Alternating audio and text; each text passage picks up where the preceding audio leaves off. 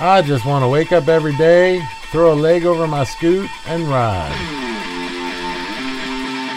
American Roadrunner. American Roadrunner. On-road or off-road, wrencher, rider, racer, or just a weekend warrior, this is the show for you. You found us, my fellows. Welcome to the American Roadrunner podcast. And now, your host, Bob Marshall.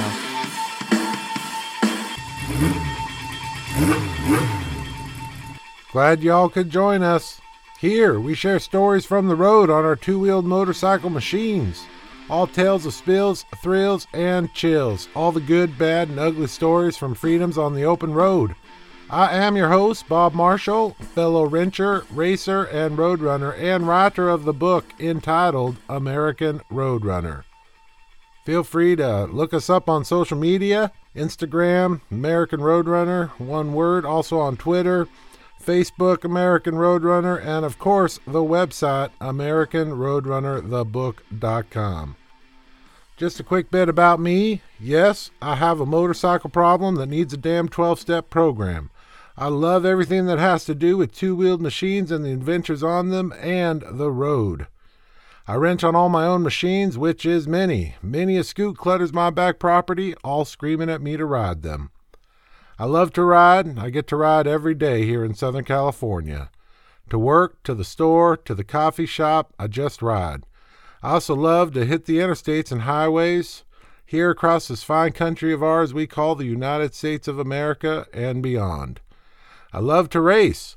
A little friendly competition between myself and fellow scooters is always a good idea. This means I have a little family race team I started with my pops and my son, who serves as crew chief for our outfit we call Flying Marshall Racing. We like to say we do the most unpopular types of motorcycle racing in the world. This includes land speed racing, sanctioned by the SCTA. I am a member in good standings of the club known as the Roadrunners. We like to race out at El Mirage in Bonneville. How fast can you go in a straight line? We also do a little flat track racing and a little bit of little bike racing, which is great. I do on my little Rebel 250 pretty much all over this country. Hashtag little bike pervert. You can look that up. I also serve as president of Abate of California, Local 27 here in Riverside. Abate is your motorcycle rights and safety organization. Feel free to look them up, ABATE, and support your local Abate. And yes, I like to also do and have done some cross-country chopper racing, formerly known as the Stampede. This means that I built a rigid scoot and have raced it across country, my personal time being just under 2.5 days, nonstop, West Coast to East Coast. And this is where my book, American Roadrunner, came from. Feel free to pick it up on Amazon. Any bookstore can order it for you.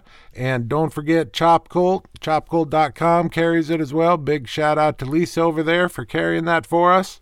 And of course, the website, AmericanRoadrunnerthebook.com. Today on the show, very excited to bring to you this. We got to do it over the phone. It's with one Miss Z Traveler. And yes, I checked her ID. Her name really is ZEE Traveler with one L. So Z comes to us from Oklahoma. Well, that's where she was born anyways. The thing is, you'll find out these days she lives nowhere. She doesn't live anywhere and everywhere all at the same time. I got to become a big fan of hers after joining her Facebook group, Minimalist Motorcycle Vagabonds, MMV.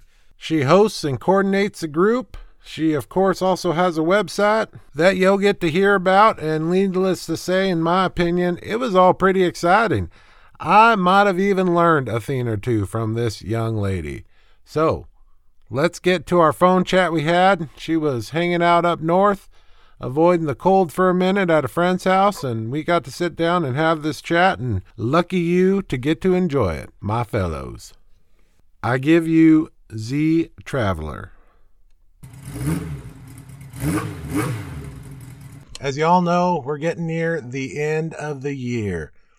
And the end of the year means I may or may not be putting out another podcast in 2019.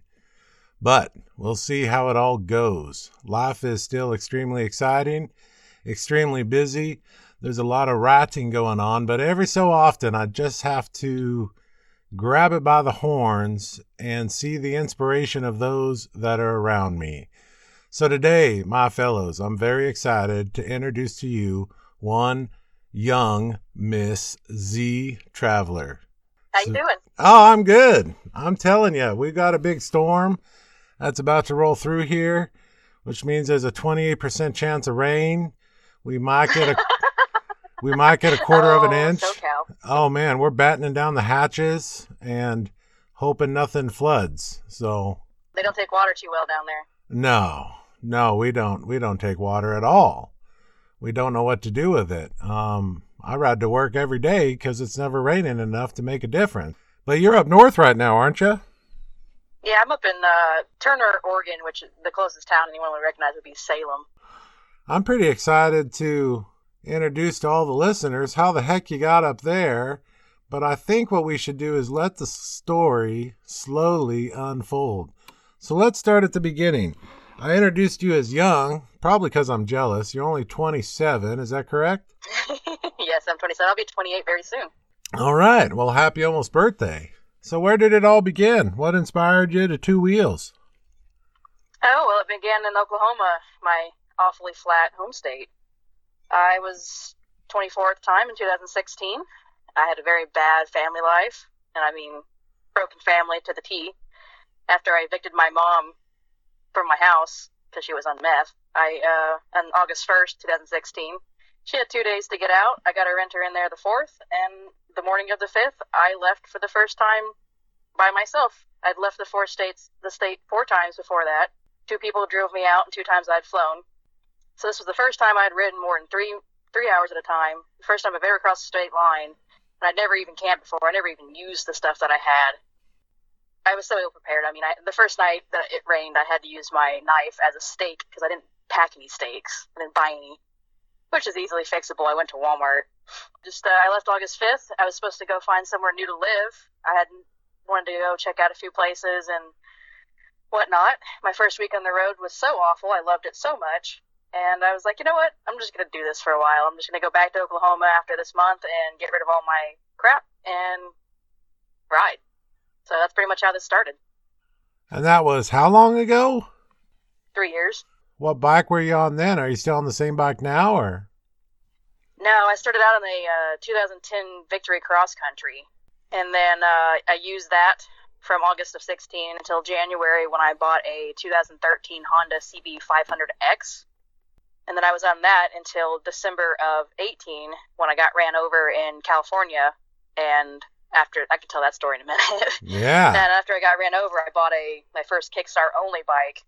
It's a 1991 Suzuki DR350, which I'm currently on.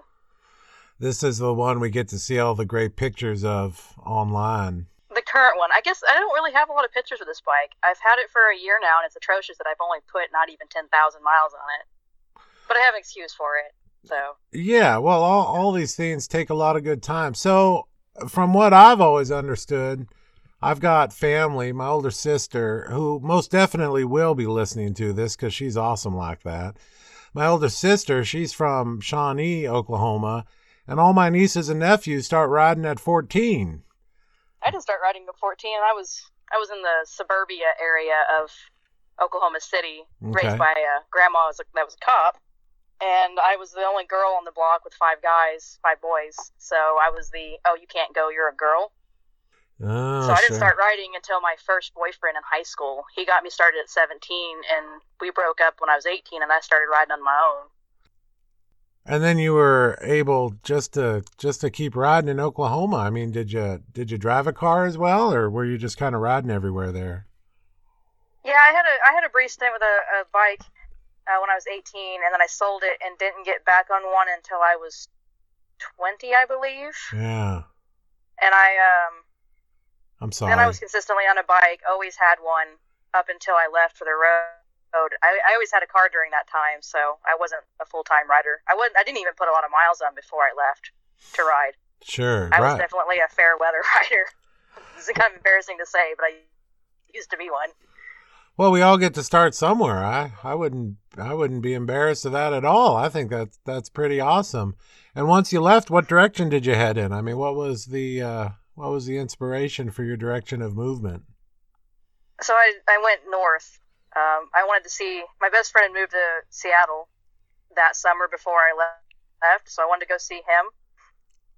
Oh, was it the year before? I don't know. It was shortly before I left for the road. He had moved up there. I hadn't seen him since. Yeah. So I headed that way. I wanted to see the redwoods and some mountains. You know, being from Oklahoma, I'd never been over 1,000 feet, so I wanted to see some nice, pretty stuff that you see in movies and whatnot. So that was the whole goal, was to go northwest.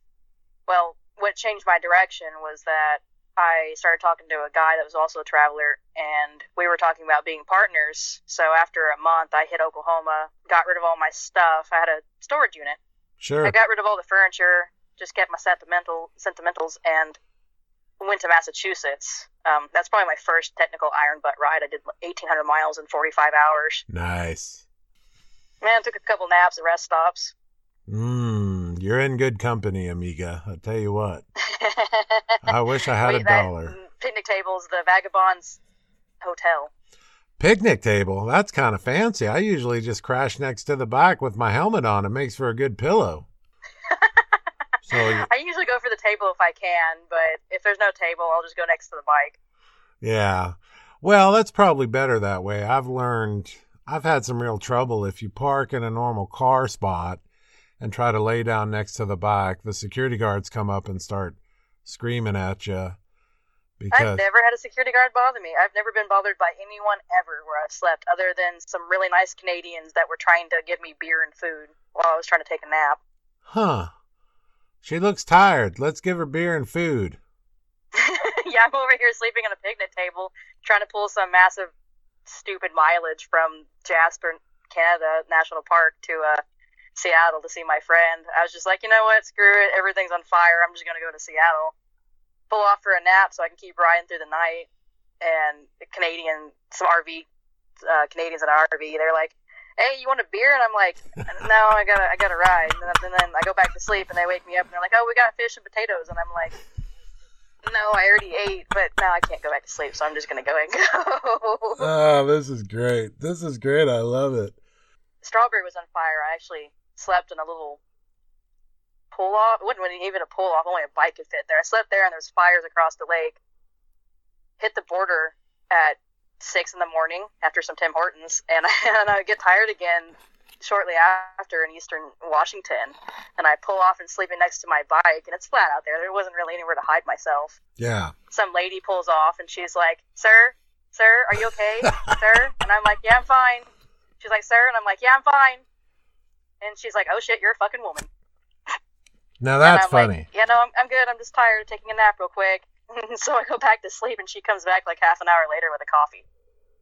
Tim Hortons. We should absolutely tell everybody in the world of coffee, if you're in the States, the answer is Starbucks. But once you get north, I wish I knew the number, but the answer is Tim Hortons.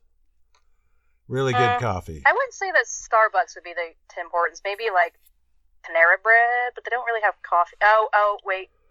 Tim To Hortons. be equivalent to Tim Hortons, it's got to be like a deli type place. Yeah, that's true. That's true. I've only With stopped decent at coffee. a few in Canada, but they're really nice. That's what they are. They got free Wi-Fi, so when I didn't have service back when I first started going to Canada, I was like, oh yeah, Tim Hortons. I know they got Wi-Fi. I'm going to sit here and have a decent little chicken wrap before I head back on. Well, how long were you riding and jumping all over the country? I mean, and you got to spend some time in Massachusetts. You got to spend some time back in Seattle. Starting out, so Seattle, and I went to Massachusetts. The dude broke my heart, left me at his mom's house, so I stayed there until I was road ready again. We drank together, and it was good times. November of that year, I decided to go down the East Coast, which was, I waited way too late. That was like gale force winds, trying to beat south to get from snow to freezing rain. Ended up sleeping off the interstate in Delaware. Made my way on down to Florida. Met a couple friends, made a couple friends, I should say. There you go. And then explored Florida, then stopped in January of 17, worked until May of 17. Left on the road, was on the road from late May of 17 to January of 18. I did 20,000 miles on that trip. Went all the way up to Canada, came back down into Oklahoma, went back to Canada, came down into Oregon, went back to Canada, came all the way down to California, Oklahoma to California, just went everywhere. You know, I stopped, there's a highway that goes across Canada if you ever want to just stay up in Canada and go all the way across it. You don't have to jump up and down into the States and then back into Canada. Well, I had reasons to, but also the gas is cheaper if you drop into the States. Oh, you know what? That's true. If you're crossing the middle of the continent, it's all flat, so might as well just do it the cheapest way possible. Shoot, I think I just learned something. You just schooled me. I'm going to shut up. Well, I think there's a lot to that because it sounds very obsolete for most people, very untangible. But the answer is you carry your camping supplies with you everywhere you go, right? Oh, yeah. I've never been a tent camper. I've never even owned a tent. So I have a hammock. And it's gotten better over the years as I figured out how to stay warm in the hammock and buying quality, going from a crappy REI sleeping bag to an American-made U.S. company that's a quilt, which, if you want to talk about learning something, quilts are superior to sleeping bags. Fight me. I don't care. Oh. I can tell you why. And then I upgraded to a decent tarp and, other various nice things to where my comfort level is decent. My camping gear is probably around $1,000 worth of stuff. Nice. Because staying warm and staying dry are my priorities. Well, I think a lot of people forget that. I know I was just up in central northern Arizona by Jerome. I was in Cornville. It's a beautiful area up there. Oh, yeah. Yeah, it's a way beautiful area. And I get to visit there once or twice, sometimes 3 times a year. But everybody made fun of me for bringing all the gear that I brought. I was just laden down with gear. But I tell you what, I was the only one that was warm. Everybody else froze their keisters off. Yeah, you're over here like, you're going to make fun of me until you're cold and wet, and I'm not. It works. I've learned that I really like the big tents compared to the small tents just for the fact that my moisture from my breath doesn't collect on the ceilings of the big tent. You think it's going to be cooler, like the bigger tents aren't going to hold the insulation, but my big Coleman actually does really, really well. So the fact that you can do it in the hammock is really surprising because every time I've slept in a hammock, my butt freezes. So you put the quilt underneath you and then over you, or? Well, the proper hammock technique is to have an underquilt, which doesn't go in the hammock, it goes under the hammock. Because down is, if you're going to get anything down or anything, even the synthetic, it's not very insulating when you compress it, especially down because it works on air baffles. The goose feathers make air baffles, and that keeps all your heat to you. So when you compress it, it's just like a sheet. Right. So there's supposed to be a quilt underneath it, and then you put a quilt on you. But instead, because that wouldn't work if I can't hang, I have a pad that I put in the hammock, and I have a double layered hammock so it goes between the layers so it doesn't pop out on me, and then I have a quilt that goes on top. So if I can't hang, I just toss I have a traveler's sheet, it's the size of like a pack of cigarettes. Sure. Toss that down, toss my pad down on top to stop the pokey stuff, and then put the quilt on top of the pad, and I'm set. It's gonna rain, I toss the tarp on top of me, do a lean-to with the bike, or just use it as a blanket, depends on how lazy I am. I've done that several times, and then you wake up and realize everything around your face is wet because of your breath, because of your moisture. So it's nice to have that little bit of space, whether it's the bike leaning or whatever. And I've also learned I've got a blanket that has a bunch of holes in it, like a holy blanket. Mm-hmm. And it's very thin, but I just cut out a piece of it and I put that over my face so my nose stays warm. Yeah, that is one of those problems when it gets cold, is keeping your nose warm. And I think, give me your opinion, but after 2 or 3 days, I get used to it. But who's ever camping, really, for more than 2 or 3 days? I mean, I've gone out for, a week or two at a time, but I've done it for a couple months at a time. Do you get used to your nose being cold? Well, I usually, if my nose is getting cold at night, I change my elevation at night or change my latitude. Understood. That's the whole freedom of being a full-time vagabond, is that why do I have to ride in that? I have time to wait, and if I don't like the conditions here, I'll go find the conditions I do want.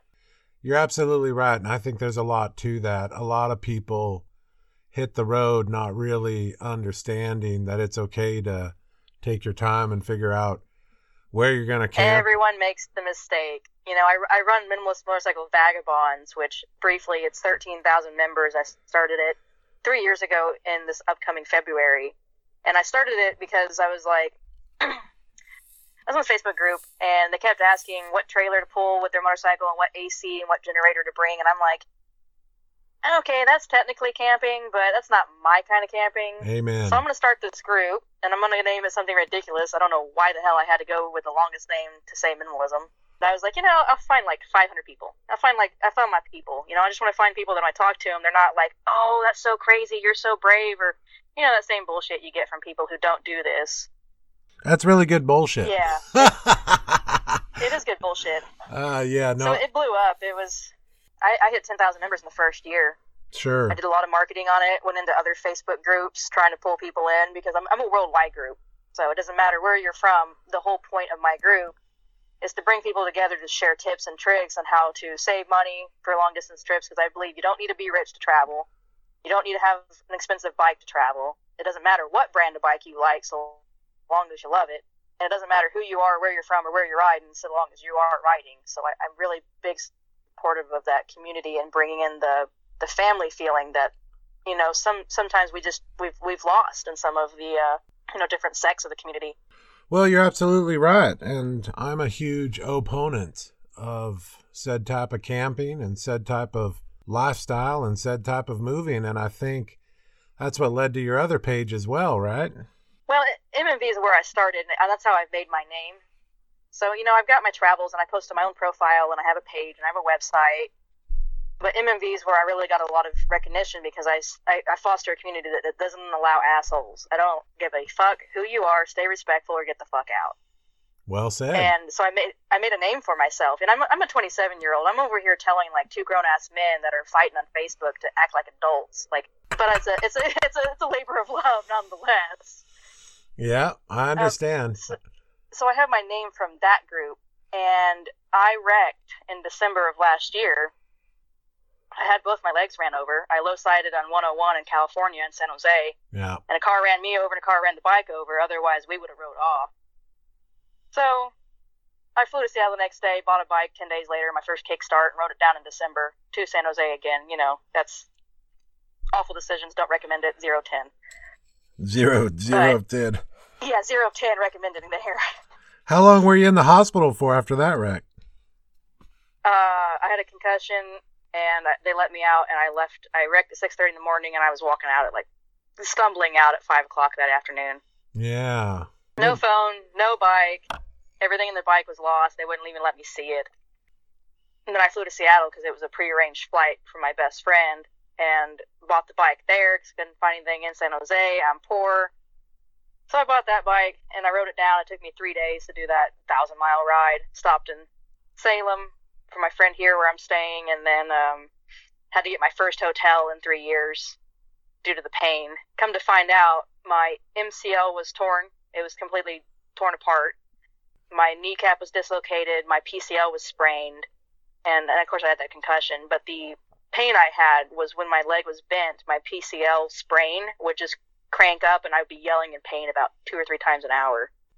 And I had to ride with my leg hanging down most of that ride. And I had no gear. I didn't fly up intending to buy a bike, so I didn't even have a helmet. I had a pair of sweatpants and a pair of shoes, like tennis shoes, and a hoodie. So I hit the thrift store, bought everything I could that was cheap, some oversized boots, then got to my friend's house, and he outfitted me. This story comes down to the fact that I had to have surgery to replace that tendon in May of this year. And I knew Bunka Biker. I was technically the admin for the U.S. page. And I went through and I was like, you know what? Every single one of these groups, because there's regional groups, every single one of these has been inactive for about a year, if not 2 years. It was founded by, and I'm gonna butcher his name, it's Kjetil Bleisted. He started it. He's Norwegian. Cool. He's a big traveler. He started it about October of 16, and then his health declined and he started having problems, and he lost the time to take care of it and to promote it. So it bloomed and then just died.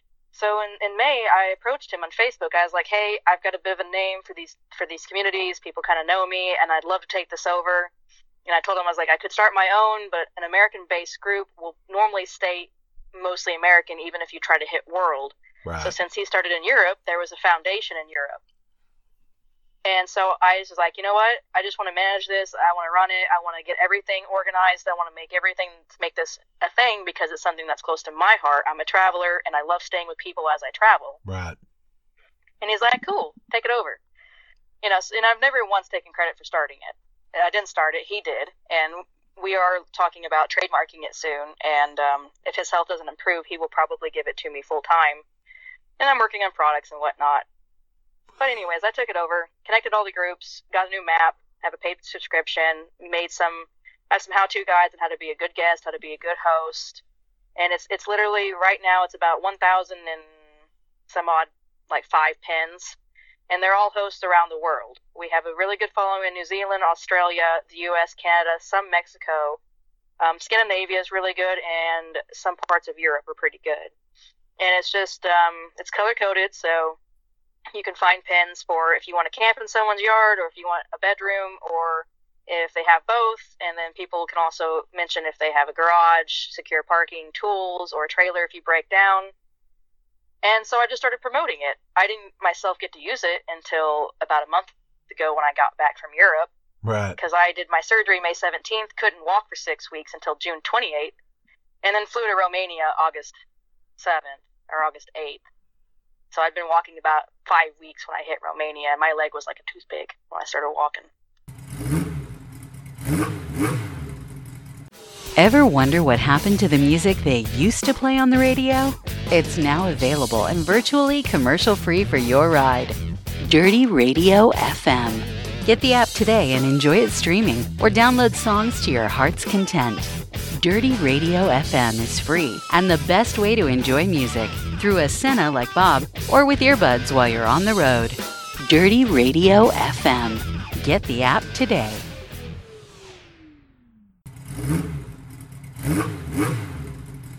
So Bunka Biker is the name of the Facebook page. Yeah. It's a Facebook page, which is something that you like. It's a Facebook group, and it's about 20 groups. So it's Bunka Biker, and then it'll be a country name. So the U.S. group is the largest. It's about to hit 6,000 people. And then I host all of the other information on my website. So it's ztraveler.com/bunkabiker. And then there'll be, there's a forum for if you're having problems with the map, if you need help to report a problem. Right. How to be a good host, guest, various other things that you can do. As much information as I've been able to write up to help people feel safe in doing this, because I often get what if it's safe, or what if someone's bad, and I have plenty of tips to encourage them to do it if it's not going to make them too uncomfortable. Sure. Well, it sounds like you might have an app in your future. Yeah, there's one of the admins for the New Zealand group. He said that he could possibly do one, but I'd love to get an app going and have the map integrated into it. And one day it'd be nice to have a rating system, so that way you'd be like, oh, well, Z-Traveler's been hosted this many times. It just takes money, and I don't really have money. I just have time. No, you're right. It does. All the different stuff you can do online. I mean, I think WordPress kind of owns and rocks most of it, but no matter what you do, everywhere you go, everyone's nickel and diming you to death. But it sounds absolutely wonderful, especially on a free form like Facebook. And it probably all works out pretty well. I mean, nobody's been robbed, nobody's been hurt, it's all been good stuff, right? Oh, yeah, and people are using it to this day. I'm using it. I'm traveling. I got back from Europe October 24th, and I hit the road about a week after that and started using Bunka Biker since I took it over. And I'm trying to take pictures, and I'm writing my own stories because it's good for my marketing and networking to have my own content, because I don't have to worry about permissions. Do you have a large blog? I have a journal I keep on my website, but most of my if you want to follow my travels, you have to add me on Facebook or just follow me. I have a page, but I have so many projects. It's hard for me to even keep up with my own personal networking over being the admin for MMV and the manager of Bunker Biker. So my website's out of date. It's awful. But my big trip this year, I told you I only did 10,000. I haven't quite hit 10,000 miles in this VR since I bought it in December of last year. Yeah. Because I went to Europe. I went to Romania in August. Romania! This is so exciting from my point of view. So let's hear it. Jump on a plane, go to Romania. Yep. That story is back in January, Maria and Roland came over to the U.S., and Roland hit me up on Facebook. He's like, hey, you want to have coffee? And I'm like, sure. So I meet up with them, and I get along really well with them. Maria has a tour company over in Romania, a motorcycle tour company. But we ended up doing Alcatraz together, had a great time.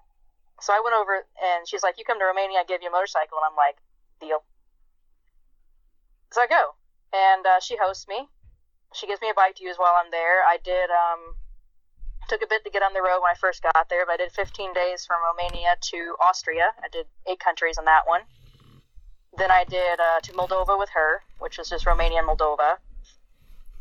And then through her, I met the Adventurists, which is a British company, and they put people on 50cc Chinese Honda Monkey knockoffs. That's great. Yeah, they're like $1,000, $1,200 a piece. They'll buy a fleet of them, like 45 of them for these countries. They have it in Romania, Morocco, and Peru. And then people just pay, and they do this awesome, fantastic, like, beginning party, ending party. You don't even have to know how to ride. I taught like 20-something people how to ride as a volunteer. That's great. So I volunteered with them. Right. And they gave me a bike to use for the tour. So I went from the Ukrainian border in Romania, a little town called Sigatu, and went through Transalpina and Transfăgărășan mountain roads, and then ended in Hunedoara. Great ride. It was almost 1,000 kilometers. I hung out with 2 guys during that time. I mean, just that was my favorite ride of my life, was being on that 50cc.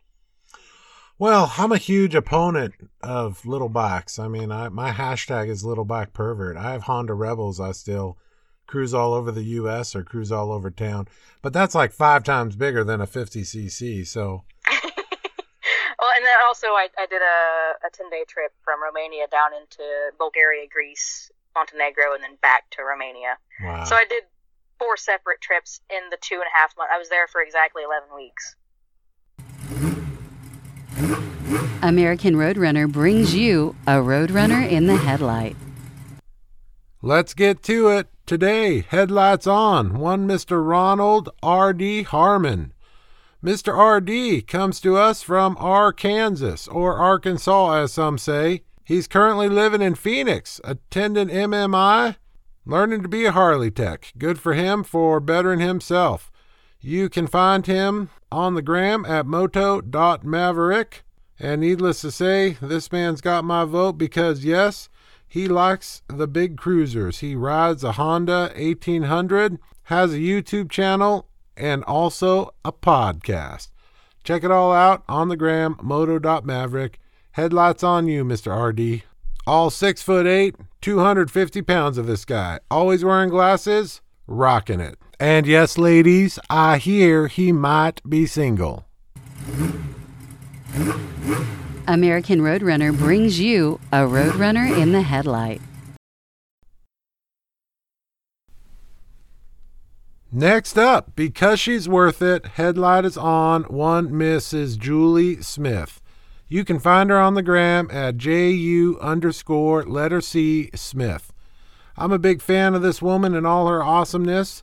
She lives in the middle of nowhere. When I originally messaged her and asked her if she'd like to be on this segment of the show, maybe we can do a little phone call audio. Needless to say, she gets no service where she lives, so she figured it out, and this is how it turned out. Bro, I'm so sorry. I live in the sticks where I have like 0 cell reception. It really sucks. When I have to make phone calls, I have to do it while I commute on my way to work because that's when I have cell service. It really, really sucks. 1,000, 100 million, jillion, a ride in 1K.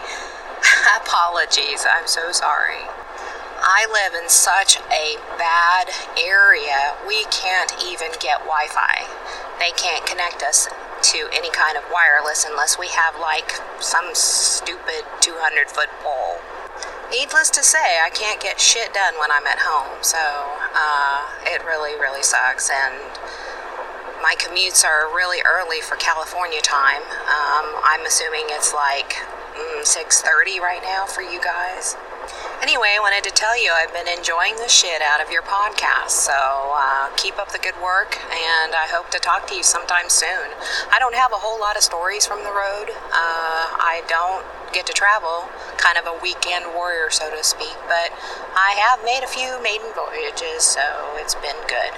I do plan to get some more road time. I converted a friend over, a former coworker who decided that riding his own scoot would be the way to go, and he hasn't looked back, and I'm super happy. So I told him, I said, well, you're going to be my partner in crime.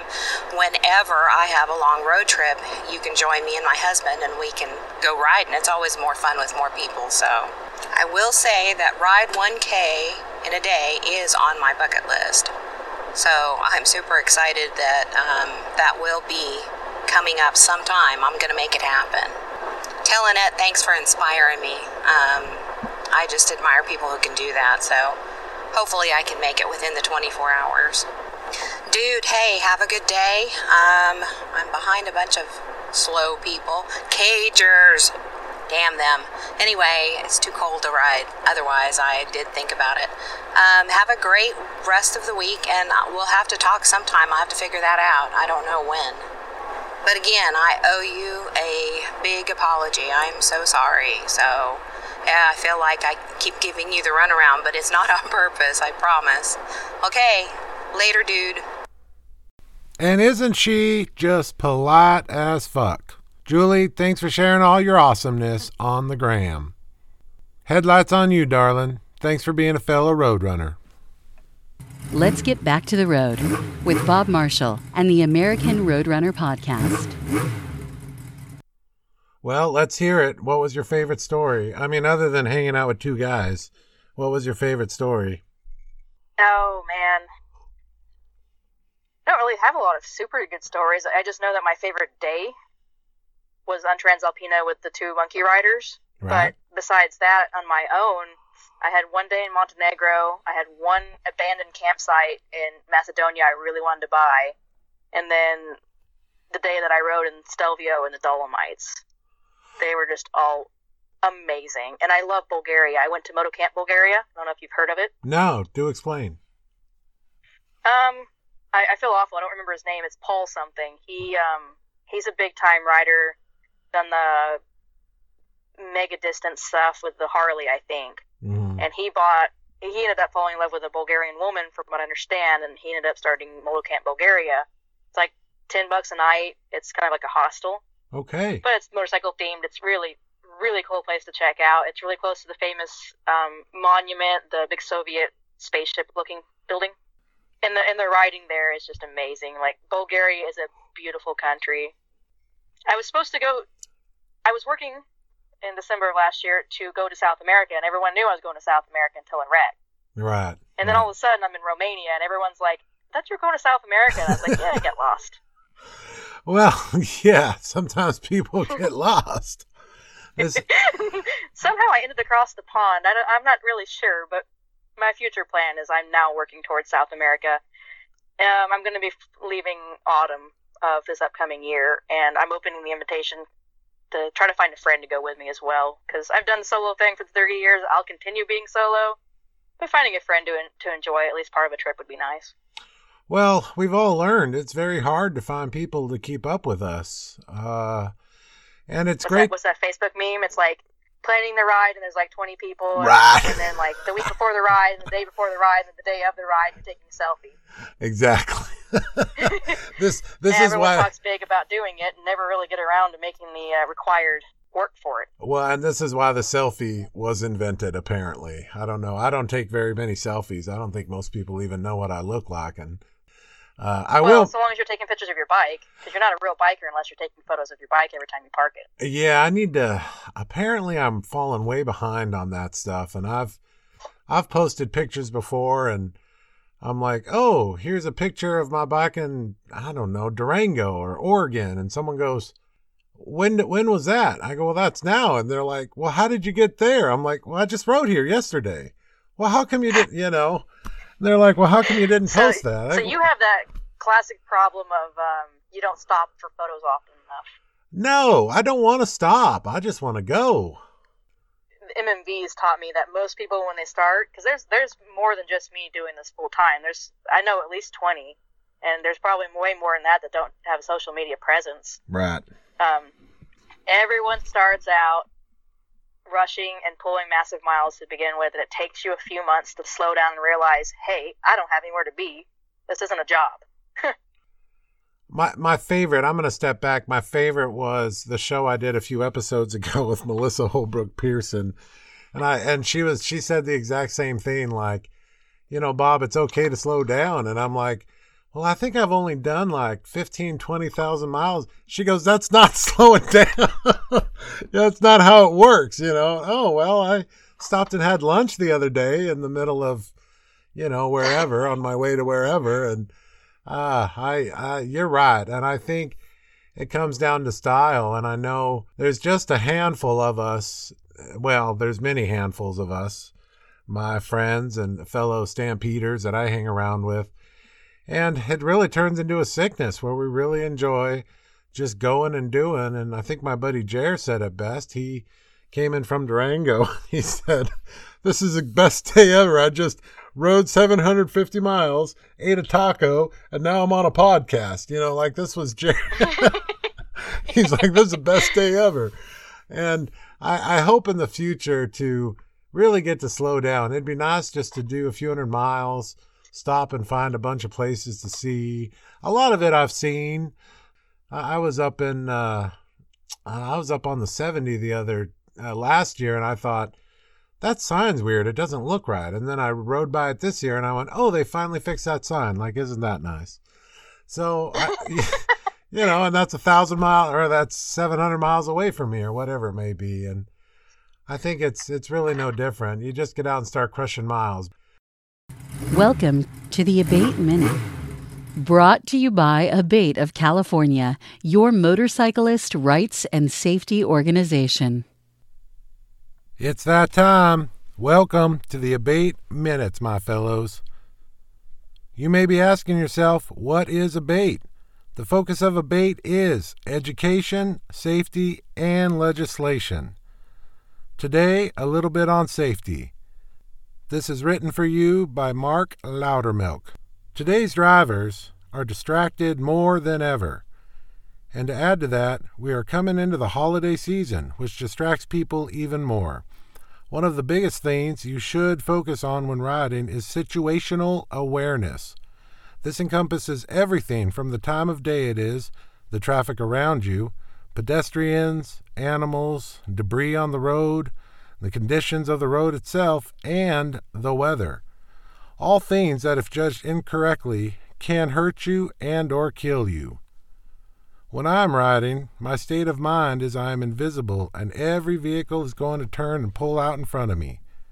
I've been looking right in the eyes of drivers and had them turn in front of me. One of the keys is where you position yourself in traffic. When I am splitting lanes, I try not to pass a car that does not have another car beside it. That way, I am less likely to get hit by someone making a snap judgment to change lanes. I try to make sure I can see the eyes of the driver in front of me in one of their mirrors. If you cannot see their eyes, they cannot see you. And always leave yourself an escape route. If you are stopped in traffic and see someone approaching fast from behind, have a way to move out of danger. These are just a couple of the basic themes of defensive riding. So go out there, have a blast, and be safe. Brought to you by Abate of California, board member Mark Loudermilk. Support your local Abate, my fellows. Let's get back to the road with Bob Marshall and the American Roadrunner podcast. I tell you what, I'm really excited in the future. I'd love to do some Trans-American Trail riding. I've got a Honda Rebel that I'd love to just get out and do some off-roading with. Have you done much on the Trans-American Trail with that Suzuki you got? No, I bought the bike because it's more capable than I am. Okay. Since I'm full-time on the road, I have to save money where I can. Mm-hmm. And the way I save money is that I'd never pay to sleep. I didn't do it in Europe, except for when I was on the Monkey Run. I split with the hotel with the guys. Sure. And then, go to camp just because I wanted to say that I stayed there. But I slept in parking lots. Like, I'm ornery. I will 100% sleep anywhere to save money. Yeah. And I mean, most of the time, if it's an area where I'm not supposed to be, I just get a couple hours and keep riding. Some days some days you do ride. Like, some days I wake up and I'm like, you know what? Fuck it. I'm going to ride 800 miles. I don't feel like stopping today. Cool. And then other days, I only ride 200 miles, and it took me all damn day to do it. See, I need more days like that in my life. Like, that sounds awesome. Well, I bought the bike, the 350. It does do highway. I get the whole, I can't go on the interstate. Yeah, bullshit. I could do 75 all day. That's good. It's just not fun. It's not fun. I bought the bike to slow me down. Limiting myself by limiting the machine that I'm on. Because the slower I go, the more I enjoy it, the more I remember it. The days that I've pushed and done miles, it's just a blur. And especially when you do that for weeks and months on end, it really does not set good memories. So the slower you go, the more you remember, the more you really experience it. And that's why the 50cc was my favorite ride, because Right. I didn't really miss anything of that ride. No, I totally agree with you. I'm, I've gotten to do a bit of traveling on my Rebels. Mostly I hop them around. But you're absolutely right. If you slow down, it's okay to see a lot more of everything that's out there. I give you a lot of credit, and I know I've been on a Honda Rebel for, 500, 600, 700 miles, and you're just wound up the whole time. I suspect your 350 is the same way. You just, I don't It's not bad. Okay, cool. It's about 3,000, 2,000 or 3,000 from red. So I've got quite a bit before. If I hit 70 is fine. 60 to 65 is its happy range. Cool. I don't burn a lot of oil in that range. Yeah, that Have makes you ever sense. considered more of a dual sport? Like a CRF or a XR, the DRs? Yeah, I've set up my Honda Rebels in kind of that format, and they actually work real well. Sometimes I think it would be nice to have a bigger engine, but then I think, why don't I just lose 30 or 40 pounds and go 5 miles an hour faster? You know what I mean?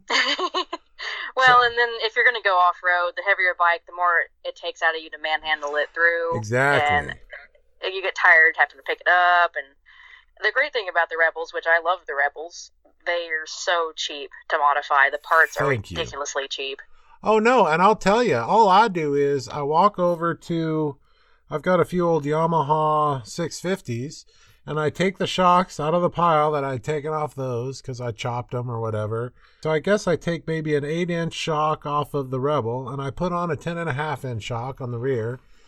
And then I, add some spacers to the forks in the front, and that bumps it up another inch. And it does really well. It's really easy to... Oh, and I put a set of, off-road bars on it, and it does really well. And then in the future, I'd like to change the tires out to a multi-terrain. Oh, yeah. You should be riding some knobbies on that thing. Yeah, pretty much. Or maybe, I think the term is 80-20 or 60-40. Probably a 60-40 would work best. It does really well. Dual sport tires. Right. They're kind of like dual sport bikes. They don't really do anything good, but they can kind of do both worlds. Okay, yeah. And I'm never afraid to take a few pounds out of my tires. I ride a cheap tire on the STR. I'm riding the Shinko 705s, which are, 70-30s. Right. 70 on-road, 30 off-road for people who don't know. And they do all right. I mean, I slip around if I hit mud or whatever. But they do fine for the... the bike is meant to get me to camp. I like to remote camp. I like to be as far away from people as possible and not see any cars while I'm parked there. So the bike is meant to get me to a great place to sleep. When I travel, I want to see beautiful views. I love nature. Nice. And I want to have great camping. Those are my destinations. I don't give a shit about monuments. I really don't. Everyone's like, oh, you got to go see the Golden Gate. And I'm like, cool, it's a fucking bridge. I go to Mount Rainier and I'm like, oh, this is beautiful. I've been to I think 22 or 24 national parks. Oh, that's pretty and about good. 6 national monuments. Mm-hmm. I'm about halfway through them. I've done the big major ones, and this next year, I'm gonna, instead of staying somewhere and working for 5 months straight, I'm gonna work a month or two and then move, because I just don't do stagnation very well. Right. So I'm planning on moving my way back east. I haven't been there since 17, if some people miss me.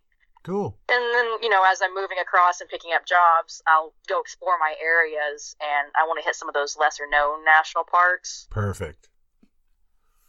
My favorite one currently is Lassen Volcanic in California. It's the northwest corner, and there's also a national monument that's north of it called Lava Beds. Very beautiful up there. Yeah. Well, good for you. Well, I think the burning question most people would have is... Poetry from the Road. Brought to you by Road Scribes of America. The roads that I've taken have been quite the ride. With poetic motion, I've ridden them in stride. The windings, the curves, the smiles and the frowns, the hills and the valleys, the ups and the downs. There's no way of knowing what lies up ahead, yet with each adventure life's energies fed. Every wild experience that life has put me through, I've learned that they are best shared when passed on to you. Rod Hatter, 2010. Lines Prelude.